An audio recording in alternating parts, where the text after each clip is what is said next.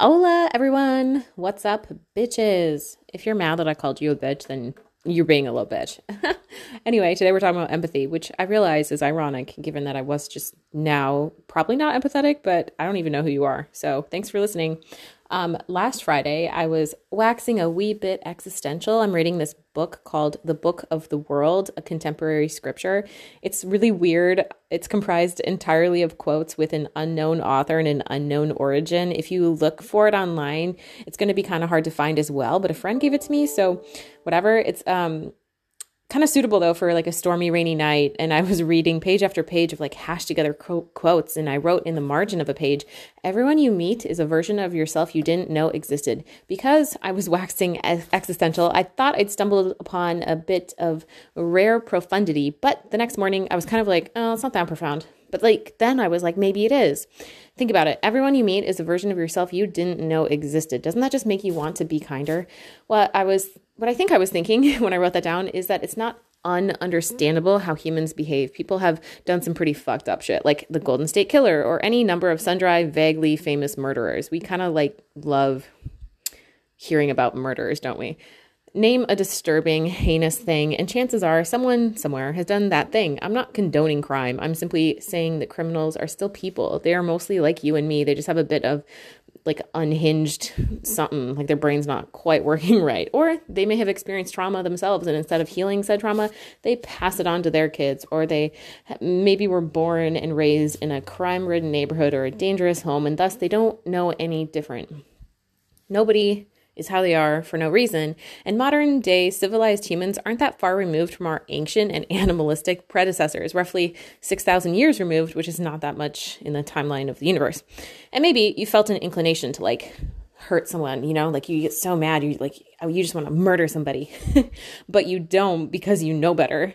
If you felt this or felt any inclination that might be deemed unacceptable, then you can probably see how someone else could follow through on that inclination.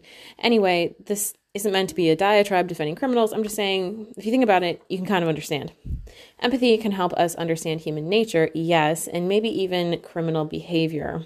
Empathy, I think, also makes us more interesting and nuanced people. The most interesting people I know are those with many experiences who have had to overcome great odds or transform their life in some way. If life is a web, like a spider web, but like less gross, these people have the most intricate and like wide webs. They can relate to a lot of life experiences because they have endured a lot of pain.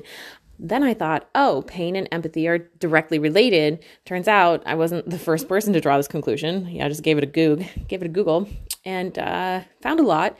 Someone named Jack Schaefer, who has a PhD in psychology, said that empathy is not possible unless we share the same or similar experiences as other people do. We cannot understand hurt until we hurt.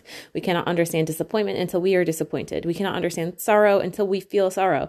The accumulation of our personal experiences becomes a standard against which we judge other people's behaviors and emotions. Unfortunately, in order to develop true empathy, we must suffer and have pain and hardship. The older we get, the more empathetic we become because we have amassed a long list of pain and hardships and disappointments. Think about it, like the first time, say you haven't experienced the loss of anybody and then your friend loses a loved one, like you don't really know what to say. You can empathize better if you've also lost a loved one, even though that's very painful. Then the smaller your web of experiences, so to speak, the less empathy you may be capable of. The less hardship you experience, the less you're able to empathize with others who experienced hardship. Even something so seemingly minor as reading about those who have suffered or overcome pain can help you increase your awareness of suffering, which hopefully expands your ability to empathize. I don't think we often experience the same levels of pain to understand pain. There's no point in comparing one type of pain to another, but I think reading can really help teach empathy. Everyone you meet is a version of yourself you didn't know existed. Doesn't that just make you want to be kinder? I'm serious. Sometimes having high levels of empathy can seem like a detriment. It can be kind of emotionally and physically exhausting to be very empathetic and can sometimes cause individuals to neglect their own needs. I had to learn, for example, not to take criticism personally and to take only constructive criticism from only people I trust. I had to learn that. It didn't come naturally. I was so empathetic that any criticism felt like a criticism of me, I guess. I also had to learn to establish boundaries so that I wasn't always emotionally exhausted by the needs and or problems of other people. Empathy has more upsides than downsides, however. I think it helps me write well because I can imagine and understand how people might think and feel. It makes writing feel real feelings not so hard. Finally, highly empathetic people build and maintain better relationships. There are so many positive outcomes to developing empathy, but here are just a few. There are 4. The first is that it increases emotional regulation, which is important because it allows you to manage what you are feeling, even in times of really high stress. Empathizing with others can help you learn how to regulate your own emotions. Empathy, number 2, decreases burnout. Researchers found that those with high levels of empathy were more likely to handle difficult work situations with grace, communicate well with others and understand others, and feel better understood in the workplace, which increases their workplace satisfaction, whatever. Number 3, empathy increases pro-social behavior. We as human beings are wired to need close, meaningful relationships, and we're all born with some degree of empathy because we need other people. No one is an island, even though here in America, we like to think we can all take on the world all by ourselves. The better we can hone our compassion for others, the stronger our social skills and ability to connect with others can become. Many sociologists have theorized that empathy is one of the greatest keys to survival of our species because it helps us feel safe and progress as a society together. Number 4, empathy guides our moral compass. Remember that old adage, treat others as you want to be treated? It's a bit tired, but it bears repeating. Empathy helps us identify what we consider to be acceptable behavior. When we create rules that make us safe, protect us from threats, and take care of the less fortunate, we are using empathy to guide those codes. In short, an empathetic society benefits everyone, and although it is not always a reality, the closer we can all come to increasing our empathy, the better off we'll all be. Everyone you meet is a version of yourself you didn't know existed. Doesn't that just make you want to be kinder? Okay, quick side note. I'm currently listening to Barack Obama's book. I forgot what it's called. So this is a bad look for me.